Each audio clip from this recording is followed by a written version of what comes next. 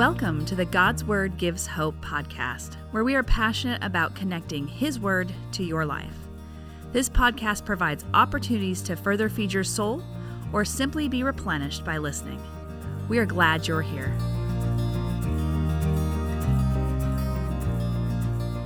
Welcome to the first ever God's Word Gives Hope podcast. My name is Amy, and I'll be one of your hosts for the podcast, and I'm here with Janae. Hi, everyone. I'm super excited about partnering with you, Amy, on this project. We have been in ministry together for a few years now, and we both love God's Word and want people to know how the Bible is relevant to their lives. Now, if you would like to learn more about us individually, there is an About part on our podcast page. But Janae, tell us a little bit more about what this podcast is going to look like. Well, each week, we are going to take the main scripture from the God's Word Gives Hope blog and discuss parts that were not covered in the blog. You can go further on your own time by visiting the blog and utilizing the meditate, reflect, and rooted parts. The meditate part will give you a phrase to meditate on throughout your week. The reflect part provides thought-provoking questions, and the rooted part gives you more scripture to read, all to help you go further in feeding your soul. Or you can simply be replenished by listening. Our goal is for you to plug in while you are on your commute to work, while you're washing dishes or exercising, and be reminded of who God is and how His Word can bring hope to your everyday spaces in your life. Well, let's get started with today's episode because it will unpack more of the why behind the podcast. Today we are talking about Romans chapter 15, verse 4, which reads, "Such things were written in the scriptures long ago to teach us, and the scriptures gives us hope and encouragement as we wait patiently for God's promises to be fulfilled." Well, I feel like waiting is something that we're all very common with, and that hope is something that we all really need. Well, so did the people who Paul was addressing in this verse. The Romans were using the Word of God to point the finger at each other, to put each other in their place, or to prove their point, if you will. So Paul was reminding them that Jesus took our place and that there is no condemnation, and we are not to use the word in that way. That the purpose of God's word is to instruct us and to give us hope and encouragement. Have you ever had someone try to use the Bible the way the Romans were using it? I would think that all of us have probably experienced that at one time or another. Not that someone shared a truth in love with the hope of correcting our direction and helping us see something, but truly in order to condemn us and prove how right that they were and how wrong we were. I know that when this has happened to me, when someone uses the Word of God and it's puffing themselves up, and they make me feel small and condemned, it leaves me feeling angry, frustrated, belittled, which is quite the opposite of hope and encouragement. Yeah, and again, right. I'm not saying that we know the Word of God is to help us change direction and have that right view. But the Word of God can also be pulled out and used as a battering ram in order to hurt or discourage people. Yeah, And like what's your motivation? exactly, the heart behind the person sharing. So this verse, it ends with this idea that we are to be encouraged as we wait patiently for God's promises to be fulfilled. So think for a minute, what does that look like in your life? So as we're thinking through ways in which we might be waiting and how the Word of God could speak to us in that place, I know that there are times that our workplace is not inviting and we need some dynamics in that workplace to change. So they're waiting for that. Yes. Or maybe we're waiting for finances to shift or a relationship to be healed. And how can God's word speak to us in those times? Well, I'm coming out of a season of making significant changes and actually still in it. But I quit my ministry job at our church to pursue life and leadership coaching full time. But it was quite a journey leading up to making that decision. And while I was waiting and listening for God, he continued to reassure me with verses that had the word path or pathway or paths in it.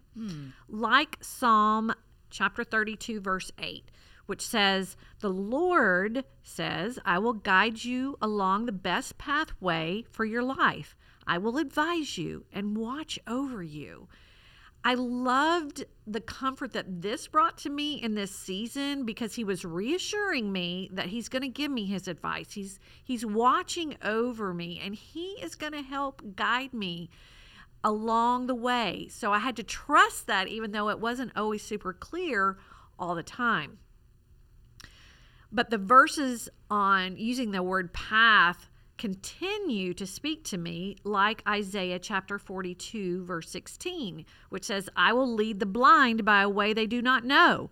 I will guide them in paths they do not know." Well, coaching and this podcast are two paths I have never been down, and God's word is telling me here that, he's got my back. He is going to guide us, but some of it's may be down paths and unfamiliar territory, and I've got to trust him in that.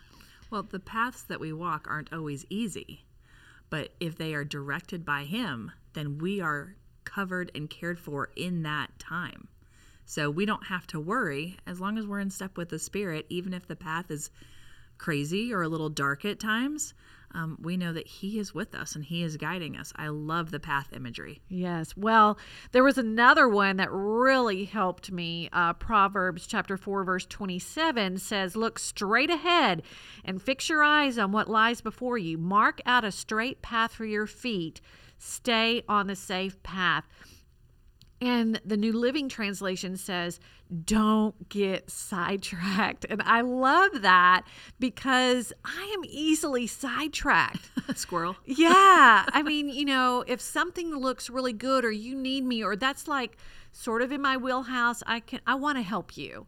And it can be good things. But what this phrase kept saying to my brain was like guardrails keeping me on the track. I'm like, no, my time has got to be focused on these new paths that God has for me. And he used his promises to help keep me on his path. So what about you, Amy? How has God's word encouraged you in a season of waiting? Well, it's funny because as I was thinking about a verse to share here, I feel like this verse has encouraged me in multiple seasons of waiting in my life. Whether it was early in my marriage and we were still figuring some things out because married people, life is hard. Can I get an amen? Right. Whether it was trying to have a baby and struggling through infertility, whether it was where we move, what work looks like. I feel like God has consistently shown up. And 2 Corinthians 12:9, Paul starts to talk about how in the verse before he asks God 3 times, he pleads with the Lord to take something away from him. And I just hear him saying, I can't do this anymore. Lord, this is really hard. But instead of God saying, "Oh yeah, I didn't notice that. So sorry. Let me take that away." Or, "Oh, it's hard. I'll just change this so it's easy." I think what he's saying is, instead of changing that thing, I'm going to be enough for you while you're in it. So verse 9 says, "My grace is sufficient for you, for my power is made perfect in weakness." So when I am weak, I can remember that he is my sufficiency.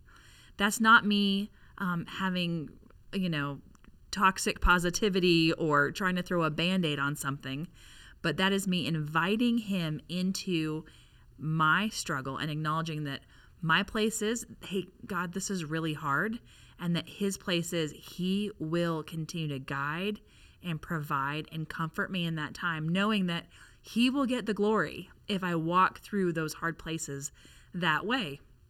And that enables me to keep going with those verses where it says, "Therefore I will boast all the more gladly about my weaknesses, so that Christ's power may rest on me. That is why, for Christ's sake, I delight in weaknesses, in insults, in hardships, in persecutions, in difficulties, for when I am weak, then I am strong." I have to give props to Paul because he delights in difficulties and persecutions and hardships. Don't know if I'm quite there yet. I would also agree that God is still growing me in that. But what I do know is that when I am weak and when I am waiting and when I'm in a hard place, my strength has nothing to do with me and everything to do with God. But in order to receive that encouragement, I've got to be in the Word. I've got to be reading. I've got to be studying.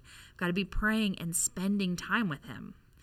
So, Janae, as we draw to a close on this first podcast, let's end with an action step that we can take to live out this idea of God providing comfort in the waiting. All right. Well, I want to reread from the English Standard Version, Romans chapter 15, verse 4. It says, "For whatever was written in former days was written for our instruction, that through endurance," which that's the waiting, "and through the encouragement of the Scriptures, we might have hope." So I hope that you can see where God's Word gives hope was inspired by our verse today. Because we know that people need to find encouragement and hope and words that will speak to their needs and provide direction, and God's Word can do that for us. But I think the application or the challenge I would put forth to us today out of that is we don't want to skim on God's Word.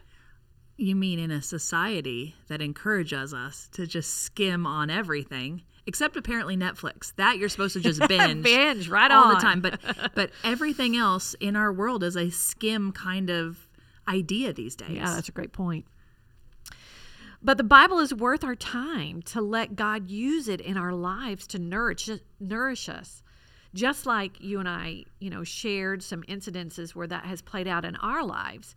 It can be that for you too. And let it fill us up and direct us and give us the hope that we need to take our next steps. Or for some of you out there, maybe even just the next moment. You need to make it through the next moment.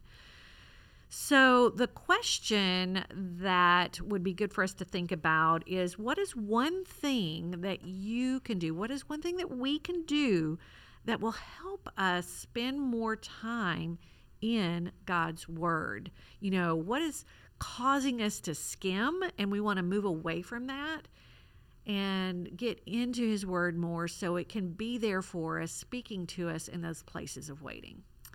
It's crazy. I think everybody would probably have a piece of this answer, but I feel like busyness is what pushes me away from God's Word. Right? I mean, the enemy just wants to keep me chasing my tail, and then I have no time to pursue the Lord. So I believe that we have to make a plan. I'm not meaning check a bunch of boxes and be real legalistic about this, but I want to spend time with the Lord, and I want to read the Bible. I want to pray. I want to meditate and have moments where I can sit in quietness with Him. And so that means having a plan for me, because anything that I don't plan for does not happen. So that means setting an alert the night before so that I'm going to bed at a decent time. So I'm getting up and spending time with the Lord. But, for you guys listening, it may not be morning time. I feel like I grew up thinking like there was that one verse in the Bible. It's like, in the morning you will come to me. I was like, okay, I got to do all my Bible study in the morning. And there was a season in life where my best time with God happened after everybody went to bed and the house was quiet. And so for those seasons, I spent time with God in the evening. So I think we just need to make a plan. I also think that it's wise to know where you're going to read or what you're going to read. Not that in the moment God might not bring a verse to mind and you go check it out and see the context and what's going on in the verse.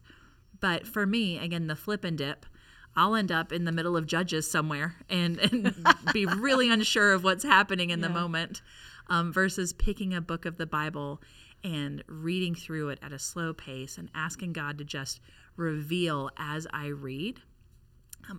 To me, those pieces really help me not skim on God's Word.